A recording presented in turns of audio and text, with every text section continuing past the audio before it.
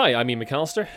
And I'm Jamie Adams, and welcome to this special episode of Brainwaves. Now, this special episode, we're going to be talking about Megagames. Now, listeners of the podcast may have heard that I recently participated in the Megagame Watch the Skies Second Sight, run by Southwest Megagames, at the UK Games Expo this year. Listeners may also have got bored with me saying how much I enjoyed it and how I think I might be hooked on Megagames now. Now, for this special, I'm not really the person to talk about this, because I am not well versed at all in this topic. So we've reached out and have with us today some experts in the field. We are joined today by John Misen from Southwest Megagames and Matthew Bambridge, aka Mr. Megagame. Gentlemen, welcome to the podcast. Hello, thank you. Thank you very much for having me on. Now, I realise Ian's going to be taking a little bit of a back seat, as Ian, you have not played any Megagames, yes? I have not at all, though I am very keen to after your very effervescent reports from UK Games Expo. And he's not just saying that because the man who ran it is on this call as well.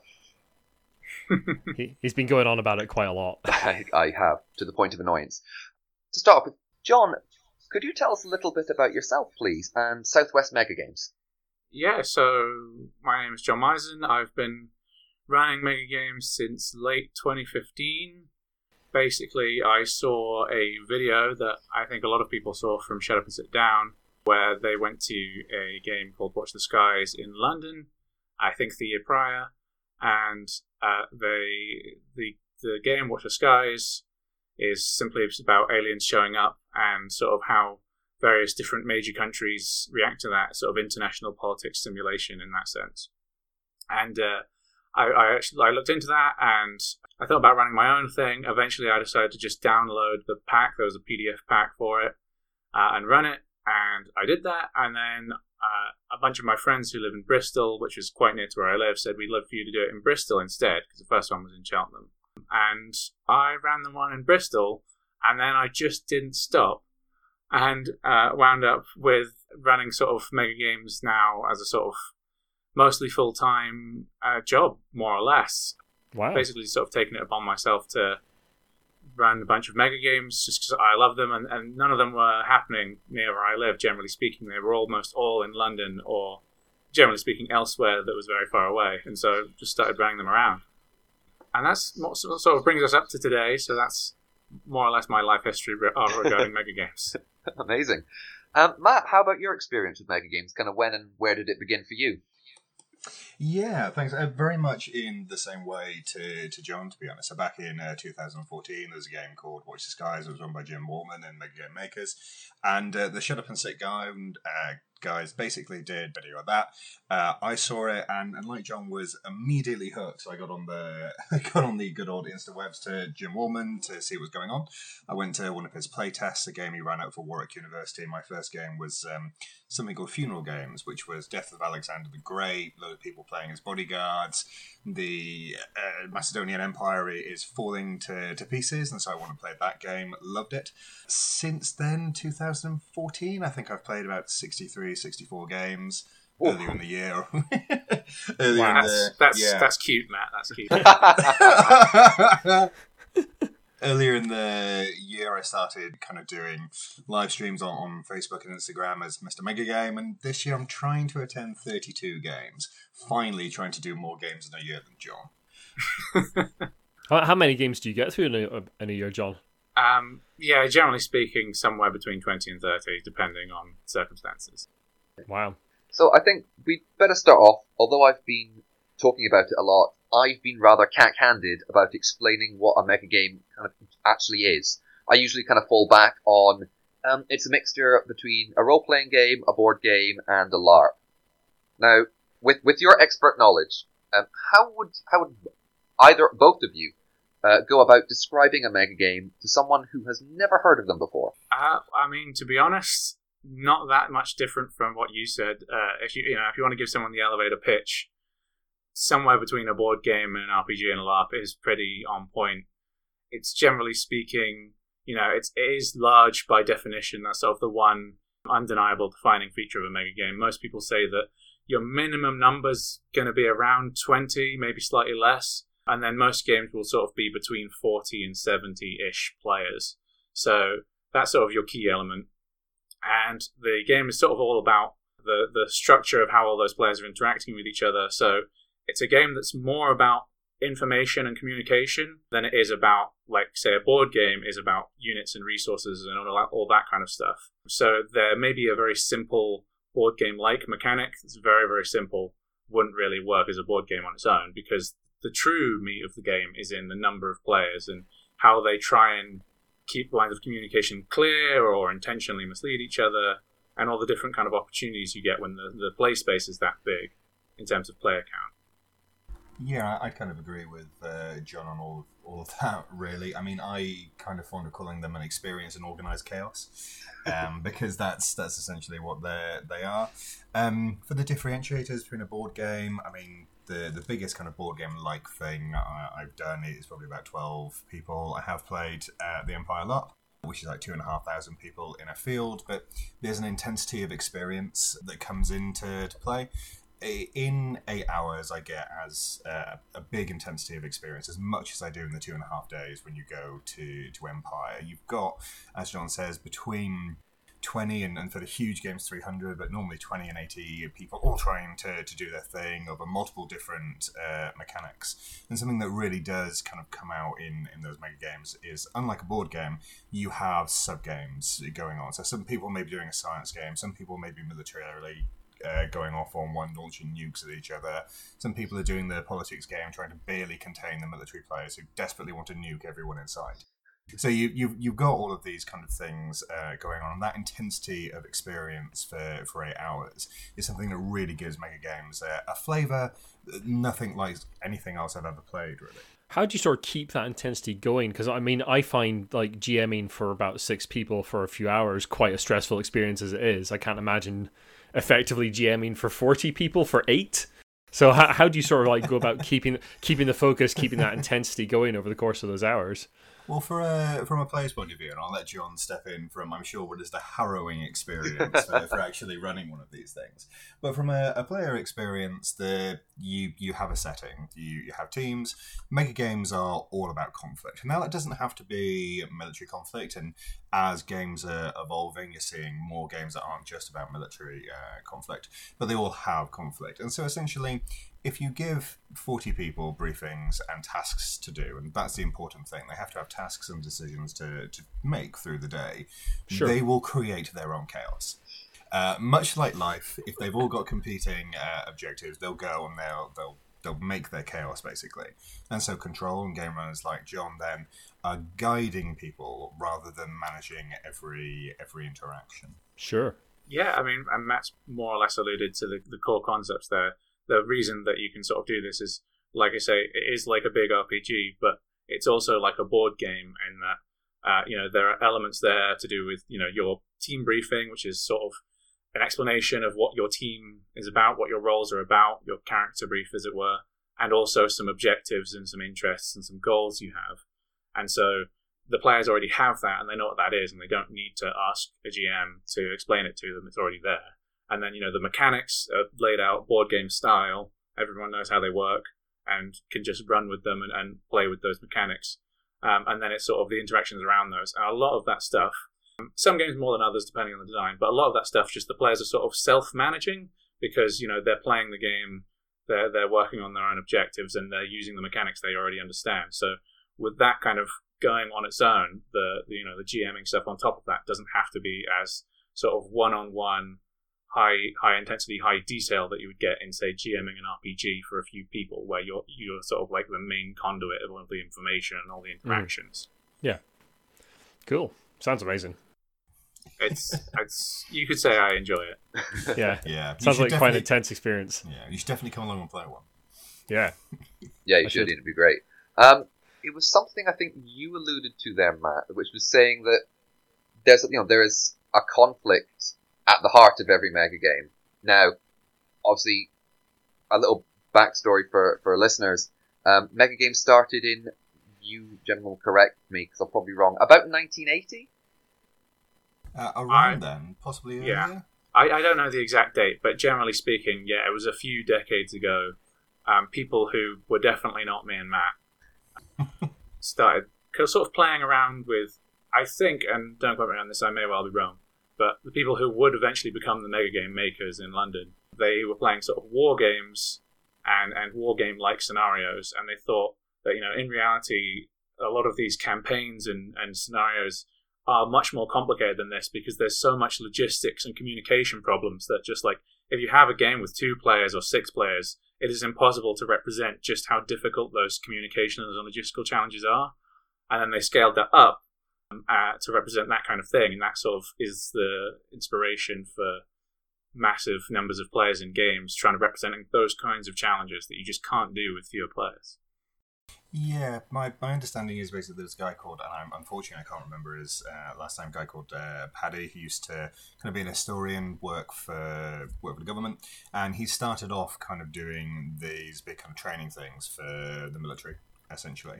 And so that's kind of where they grew out of, and then Jim Wallman, Megagame Makers, picked them up, and they've been running them, for about 30 years, on very kind of militaristic themes, with the odd one out being things like Watch the Skies and City of Shadows, which was a kind of play on mad scientists in the 1930s America. So they very much have their root in a professional military game. Paddy Griffiths, thank you, John. The mad scientist one in the 930s. Yes, please. Hi. I was having, You're on that, and I will come running. That sounds amazing. I was having me look the other night, and I was looking at some of their kind of early ones, which were like a day in the life of a Battle of Britain pilot, taking place like an old country house, and this is like the early 80s. But it's interesting, you said that the mega game makers do have wargaming roots or military history roots. And then, John, I believe I saw that you'd had a bit of correspondence with Quentin Smith from Shut Up and Sit Down over mega games that do have conflict, but again, not in the military sense. I think one that I saw you mentioned was a game called Foodies that was in development. I mean, that was just sort of very speculative. People had mentioned it somewhat. I honestly can't remember who. I'm really sorry about that. But someone had mentioned, what are your ideas? What are your ideas for mega games that are stranger than usual? And there was sort of a thread about it, and I was just mentioning some of the ones I'd seen. I think one of them was sort of an Animals of Farthing Wood style thing, where it all takes place in a neighborhood, but all the players are different woodland animals. And there was another one which was about food in some way that I'm afraid I don't actually remember it all now I think about it. I'll be honest, it sounds fantastic. Yeah. The big one in recent times that was run this year was Trope High by Becky Ladley of Becky Blogs up in Leeds. And that was a game basically about a bunch of high schoolers in their final year, and you've got a bunch of things going on like the Vampire Diaries, Buffy the Vampire Slayer, so everyone's got secrets. Some people are cheerleaders, jocks, drama students, people on the outs and the goths, and they all had these secrets. Some of them were time travelers, some of them were werewolves, fey creatures, communist spies trying to bring about the communist utopia. It was an American high school TV show, The Game, but also all the players were protagonists. So it was a bit chaotic. Yeah, and that's an example of a really good style of game that I'd like to see more of in mega games. It's something that's very, very, very different and still has conflict between everyone. The core of it is conflict. You have all these protagonists trying to do their thing, people trying to get into college, people trying to become the most popular, class president, prom king, homecoming king.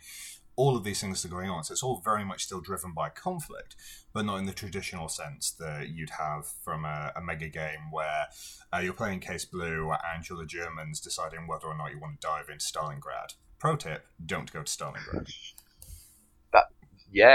Don't go to Stalingrad. Words to live by. John, you mentioned earlier that you were sort of basically doing this full time now. Now, what sort of groups are you running mega games for? Is it all sort of like nerdy geek conventions, or are there other sort of outlets that you're going to, like businesses as team building exercises kind of stuff? Is that something that's happening? It's definitely something I've considered, and I've talked to people about it. I specifically haven't actually done anything like that yet. However, I'm aware that there are a few people out there who are doing that. Oh, cool. Jim Wallman, the guy who designed that original Watch the Skies game, he does a lot of sort of consulting work and sort of professional gaming work. I don't know exactly what you'd call it, where he takes sort of games that are like this to more professional environments. Sure. And I think there's a couple of other people out there doing it too.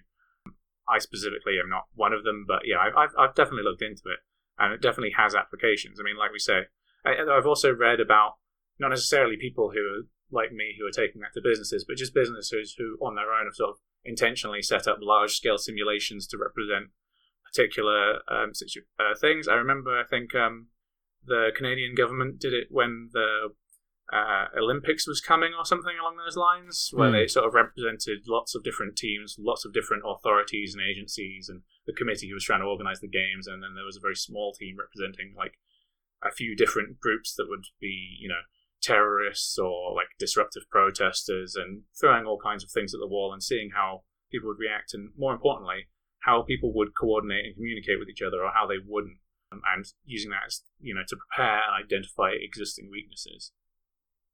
And there's also a website called PAX Sims, run by a person called Rex Brynan, which again is all about this kind of serious gaming stuff. Very interesting. He had a game which went a tiny bit viral recently called ISIS Crisis, which is basically it's not a mega game, but it's a very similar concept of sort of realistic simulation gaming, which is obviously based in sort of the Middle East, and the different factions involved in, ISIS and tackling it and all that kind of stuff.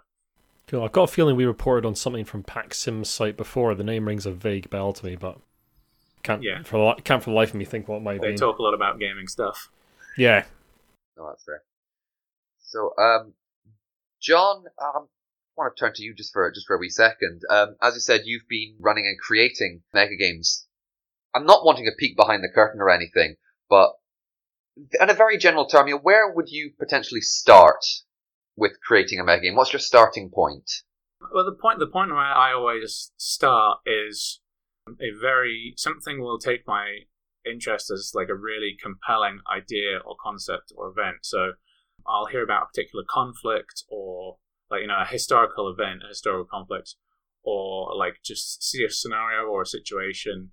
And typically these are going to be places where there's a lot of different actors, there's a lot of different people who want different things out of a situation, and they're all in the situation together, and it's all about sort of the complex political and possibly military and resource-based things going on between them. And, there's a number of ways it can play out. So, for example, a game I ran recently called A World Divided is essentially a sci-fi retelling of the American Revolutionary War, because you've got, like, the 13 colonies are all independent governments with their own interests and different ways they differ from each other. And you've also got lots of different Native American groups. You've got the British, you've got the French, and you've got all these different groups sort of together. And there's a lot of like wiggle room or flexibility as to what they actually do in that situation and how they handle it. And so, you get these sort of ideas in your head, and from there you sort of go on to, okay, so how do I turn that into a game where all these different people can make these different choices and choose how and whether or not they're going to work together and who with. I'm a little bit of an amateur game designer myself. How on earth do you play test a mega game? Well, the running joke is you play it. So, generally speaking, yeah, they're sort of too big to properly play test. Maybe the traditional sense, like with board game playtesting, you basically are just playing the board game, but you only need a few people to do that. Yeah. With mega game playtesting, I know there are certain people who do different things. A lot of people will have specific mechanics, or perhaps they'll take a specific part of the game, like, oh, here's the science game with the resources that go in and how they come out and the different players. Well, we'll just playtest that specific part. Other people will sort of playtest things, in that sort of way where they will sequester certain sections of the game off and playtest them like that. I tend to playtest the game in full, but I will sort of make a playtest version of the game which can be played with just about 10 or a dozen players, where each player will maybe represent multiple teams, or one player represents an entire team of people, and I'll simplify the turn structure and some of the resources and sort of check it all works out that way. And so yeah, it's not easy to playtest, but there are sort of workarounds to sort of figure out how it's going to go. Yeah, I just jump in there and say that John's approach to playtesting is probably one of the better ones in the community. He seems to do larger playtests the most often, and it's a really great thing, because one of the things that can come up when you play a game is you can tell that the interactions haven't really been tested out, and that's not really anyone's fault in a lot of ways, because when you've got a game that's designed to run from 30 to 60 players, it's very challenging to do that. But also kind of presents an opportunity to try and do what John does, which is get people in for minimal or no fee for a day to have essentially what's going to be some fun, testing out some new mechanics, learning more about a new game. So I'd very much like to see, and I think a lot of people would like to see, John's approach to play testing kind of go wider. As more mega games are being run now, inevitably that means that the quality of games needs to keep on rising, and so those larger playtests, I think, are very much a way to do that. So absolutely hats off to John for doing that on a regular basis. We've mentioned Shut and Sit Down a couple of times, and their sort of video about mega games really seems to have given the whole hobby a kick. Have you both seen like quite a rise in mega games over the last few years since that video? We are the rise. Yeah. I mean, so yeah, pre-2014, the mega game community was sort of a specific group of people, mainly London. Yeah. I think a few of them had moved to the north, in Manchester and Leeds, and I believe there were a few people in mainland Europe, mainly the Netherlands, if I'm correct. And you know, there's definitely several hundred, maybe a few thousand people who were there and dropping in and out. There's a core group of maybe 100 or so who were the main designers and players who did it the most. And then, the Shut Up and Sit Down video just sort of brought that to a much, much larger audience. I think that video itself got a few 100,000 views on YouTube and Vimeo, depending on where it was uploaded at the time. And so that brought in a big chunk of players, myself included. And in fact, shortly after it was made, Jim Wallman, the original designer of Watch the Skies, did those massive games. He ran 3 different games. Each one was about 300 players each. Yeah, they were absurdly large. It was about a year later, the Shut Up and Sit Down put out 2-part videos of them doing the second Watch the Skies. So, I mean, we'll put the links in the show notes if you want to go and see them. It's thoroughly impressive. That was the first of the 300-player games, and that sort of just shows you how many people had seen it and thought, that looks really cool, I want to try it. That kind of thing was possible. Yeah. And since then, I think there was a massive surge, which has calmed down a bit, but yes, there's a lot more people now. And not just people who saw the Shut Up and Sit Down videos. There's now a fairly sizable sort of second wave of people who haven't seen the Shut Up and Sit Down videos, but know people who have, and therefore have heard about it from them and, start going from there. I definitely have a few friends who fit that category. But yeah, so that sort of opened up to a much wider audience in terms of just people being aware of it. And then that's itself sort of perpetuates because those people start running games or attending games or, helping games get spread around. That rather nicely leads on to the question I was going to have for both of you. In the past year or so, you said mega games have been rising up, and we've got maybe a second or third generation people who are getting into it. But it's making a more public jump from the hall, as it were, to the gaming table. This year, we've seen Vampire the Masquerade Blood Feud released, which proudly boasts that it is a mega game in a box. And Jim Wallman, one of the proto-mega game men, now owns a company called Stone, Paper, Scissors. And he's offering Watch the Skies, his game, as a boxed game for 170 of your English pounds. Or Scottish pounds. Or Scottish pounds. We're not picky. Alongside any other older mega games. Sorry, here we go.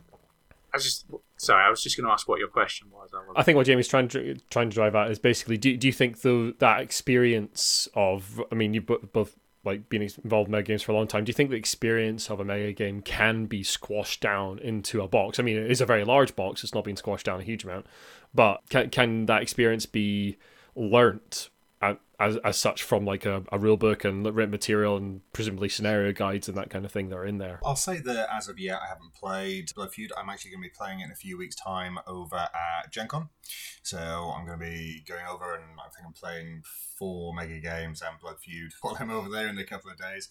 Cool. Look, I have a problem. I'm aware of the problem, but I can stop anytime I want.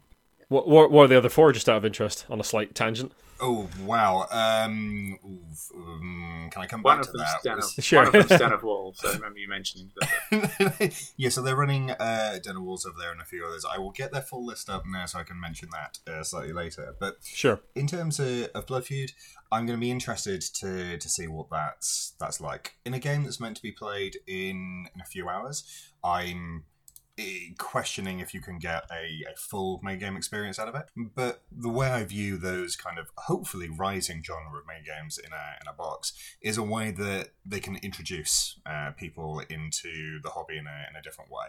So there's been smaller games around, like Bring Them Home, King and Country recently, and there's much discussion in the community about whether they're full mega games, and I would say it doesn't matter a hoot at all, really. What matters is that they provide a good experience for people, and they're a larger than normal game. So whether the Vampire the Masquerade board game, mega game in a box, is a true mega game or not, provides that experience, it kind of doesn't have to, because all it has to do is get people interested in coming along to and designing a big game between 30 and 80 people. And the designer really seems to have poured his heart into that. So I'm really stoked to play it. We'll see what it's like. I'm hoping it's going to be a good time. But the primary function for me is a way for them to get people in through a different medium who only have 2 or 3 hours to spend on an evening and don't want to commit to coming playing 8 hours with 40 people that they don't know, which is an intimidating experience, right? So I view it as a way for people to get into the hobby. I think it's worth clarifying as well in terms of mega game in a box, which is sort of dual meaning. I know very, very little about the Blood Feud game. Specifically, Jim's game is actually the full mega game. It's just he's put all the physical materials you need to play it in a box, so that if you wanted to buy it and run it, you don't have to manufacture those yourselves, which until now has generally been the only way to run a mega game, unless you know someone who already has the materials and is willing to lend them to you. But yeah, there are sort of these smaller games out there that are like mega games, like Matt was saying, which Blood Feud might be. Like I say, I don't really know what it is. And there are some other games out there, like Bring Them Home, which are like mega games, but smaller. Like I said, you generally need sort of there's a certain threshold at which it genuinely is impossible and information and communication gets away from you. But there are games that are sort of below that threshold but still have the atmosphere of a lot of people, more going on than you can truly keep track of, and just sort of free form role playing mixed with a bit of mechanics and a lot of story and a lot of character. So yeah, those are great, like Matt says, for being less intimidating and less of a commitment. So if you're not sure about what you want to play, then this is easier to get into. And also just, more variety. It's a different type of game. It's shorter. It's easier to do. So you can play that, and you can keep playing regular, long, massive mega games. So it's nice to have a little bit of choice here and there, and have some more new games coming out with slightly different formats. Mm-hmm. Mm-hmm. Just to return back to Gen Con, they're running 11 games. So Alliance Last Days. And you're only playing 4 of them, Matt, you coward. Just disappointing all round. Yeah, unfortunately, a lot of them run at the same time, and some of them were that is no excuse. I know maybe one day I'll graduate John to being able to play 2 mega games at once. We'll see how it goes. But yes, they're running a mega game inside a mega game. I will play it. So I'm playing by Coin and Dagger, which is kind of politics and skullduggery. People who are nobles, merchants, magistrates, or scoundrels, and all trying to take over the city in their different kind of ways. There's Deep Havens, which is dwarves trying to dig for legendary items. I'm playing Heavy Rain, which is nobility and betrayal, and Sickle, which is a Scythe fan-made mega game. And as I said, the Blood Feud game. And they've also got kind of Alliance Last Days, Den of Wolves, Dragon Thrones, Heavy Rain, Watch the Skies. I would pop on over to MegaGameCoalition.com homepage, where they've got a bunch of those there for you. So I'm really excited about that, because in much the same way that John and Alex ran Watch the Skies Second Sight at UK Games Expo. This is being run at another massive convention to really kind of get Megagames out there. And I was really pleased to see John and Alex run Watch the Skies at the expo, because there aren't normally Megagames there. And I was kind of concerned from a player point of view that they would have problems filling the game, because getting people to give up a whole day worth of a con. That's the main challenge with running Megagames at cons, is that they are sort of 6 hours, and most people want to do the stuff that's at the con. That's one of the main reasons we wanted to do it on the Sundays. It's sort of like a less intense day than the Saturday. Sure. But yeah, generally speaking, it was actually quite interesting when we first mentioned it to the people who are running UKGA, and we set it up, and like after a couple of weeks, I think we had like 12 people signed up, which, if you're not aware, is not that many, because the game is like 67 people. And the UKG organizers emailed me and Alex, and they like, is this all right? Like, do you want us to help you promote it? And we said that'd be nice, but generally speaking, these things tend to build up over time, and the interest improves. And we did actually end up selling out, I think, about 3 or 4 weeks before the day itself, which was really nice to see, especially seeing as everyone except for like Matt and one other player were brand new to Megagames, more or less, which was really great, because that was the entire point of running it at the con. Other than just trying to put on a fun game, was trying to get people who had never played a Megagame before, give them like a really easy way to access playing a Megagame by putting it at a con they were already at, if you get what I mean. So I'm really pleased that so many people were there and so many people saw it, because it's great that more people can just sort of hear about Megagames and get the chance to play one when maybe there aren't any near where they live, or they just hadn't heard about them yet. That's pretty much the exact reason why I was interested. Similar to you, I'd seen the Shut Up and Sit Down video. I was like, great, Megagames, where are they? Mostly in London. Great. And then I saw this and went, okay, it's on the Sunday. I'll just do everything I need on the Friday and Saturday. Jamie's in the middle of writing up his war diaries as well, so we're going to have that up on the site as the diaries of the Prime Minister of Japan. I had a great suggestion the other day, Jamie, that you should voice act your diaries as the Prime Minister of Japan, and we should put it out as a podcast. You had an exciting day as the President of Japan, as I recall from my table over at the Secretary General of the UN. I had a hell of a day as the Prime Minister of Japan. I've only read it, and it sounded pretty exciting. You only read the first 2 turns. It's always an interesting day as the President of Japan. You've got a lot of competing things going on. But yeah, it was really lovely to see so many new players. And obviously I went along as Mr. Megagame to do live streaming and capture the action. And it was a really nice buzz to have so many new players coming out and try this hobby that obviously I love, because it's basically my main hobby these days. So yeah, it was a really nice experience. Can I say, Matt, it was very nice of you to not use your experience to try and take over the world and manipulate newer players. It's a very kind of you. But good point. If I recall from my notes, I mean, you were Secretary General at the UN, and pretty much the UN would just spend the entire time just snarking at each other. They do love to snark at each other, and it's an exercise basically in middle management to try and get people to focus on some of the larger issues. But I was very happy with the UN that day, that it kind of came together and kind of helped the world out with its problems. And I embezzled a minimum of cash. In fact, I embezzled no cash, more as I just kind of shunted some stuff off for side projects of talking to aliens and funding UN peacekeeping mission. Yeah, I mean, it is interesting. People have so as people play their first Megagame and they mention observations they've had. For example, you suggesting that the UN was a bit snarky and difficult, and me and Matt came from that game going, man, that UN was like one of the best and nicest ones we've had. They're normally so much more aggressive and terrifying. Yes, absolutely, John is right. I've seen that UN dissolve into complete and utter chaos on many occasions, sometimes as a result of my fault.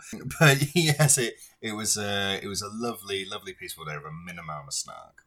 So after Gen Con, where can people find you next, John? What are you running after that?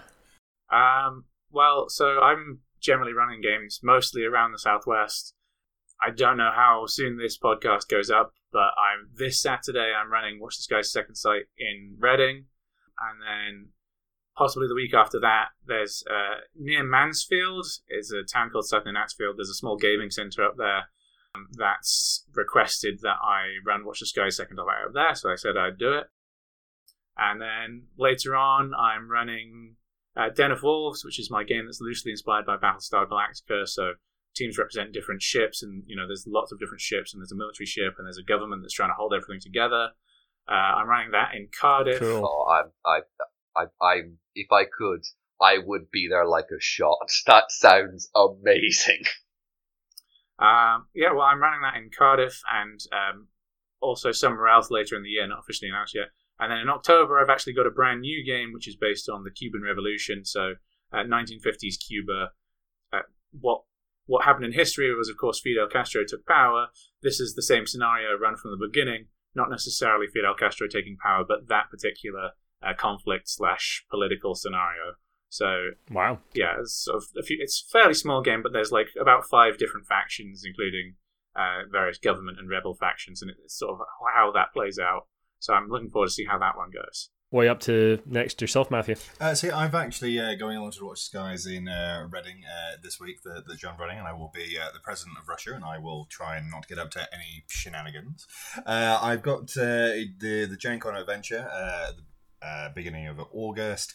Then I've got a break of a few weeks, actually, before I do Kingdom of Seasons run by True North Megagames, which is a high fantasy mega game inspired by Lord of the Rings, among other things.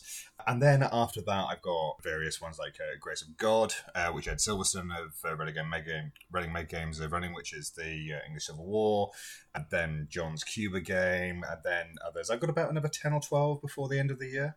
The 10 or 12 not including Gen Con. Well, I don't know about you, gents. I could just spend hours talking about this, but unfortunately we're going to have to bring this to an unfortunate end. So I just want to say thank you both very much, John and Matt, for coming on and listening while I bombard you with questions about, it's really great, how do you make it so good? All right, thank you very much for having us. It was a very, very interesting discussion. Yeah, no, it's been a pleasure, gents. It was absolutely great, thank you. And if the listeners out there wanted to contact you or to find out what you're up to, what would be the best way to do that? Well, I have a website, swmegagames.co.uk, and I also have a Facebook and a Twitter called Southwest Megagames. Really, the best thing, though, is probably send me an email at contact@Southwest Megagames and ask me to be put on the mailing list, and you'll receive an email every time there's a new game. But feel free to investigate any of those. Yeah, for me, I'm Mr. Megagame on Facebook, Twitter, and Instagram. I kind of go to games, well, not every week, but almost every week. So I do live streams. If you want to hear more about my games, please pop along. Any questions that you've got as well, and possibly a little bit early because this may go out a couple of days before the site launches. But me and a couple of others are launching a website called MegagameAssembly.com, and that's going to have a big calendar of all the games in the world on it that we've put together, and people can come along and add their games. It's got Megagaming resources in terms of kind of listing out all the different groups that we know about. There's some links to free Megagames up there. There's a blog and a podcast and about us, contact fact, that type of thing. So that will be out kind of around the same time as this goes up. So please pop along to that and sign up to the newsletter, take a look, because we're hoping that will be a great resource. Well, we know it will be a great resource, but we're hoping that people enjoy it so we can continue producing content for that.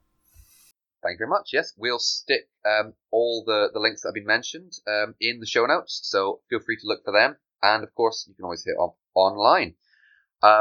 Ian, are you interested in Megagames now? I am interested in Megagames, yeah, definitely. Especially Mad Scientist in the 30s. Yes, please. Sign me up for that one. That sounds amazing. And the Battlestar Galactica one as well, or Battlestar Galactica inspired as well. That sounds fantastic. So yeah, I really need to give one a go, and like I say, there's so many of them now, and they're getting more ubiquitous, more people are running them. So I think there were a couple of people trying to run some up here, but I don't know exactly where. I'm sure I heard of a Star Wars one being run somewhere. So True North Megagames are running games in Scotland and the far north of England. Right, cool. Look into True North Megagames. They're the ones who are going to be closest to you. Yeah, great. Carlisle, Glasgow. The one you're talking about was Rebel Country, and that was run up in Dundee.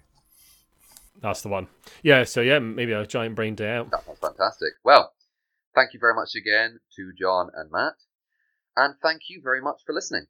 If you like what you've listened to, then the best way to help us out is to share the podcast and drop us a review and a rating on iTunes. You can also follow us on Twitter @TheGiantBrain.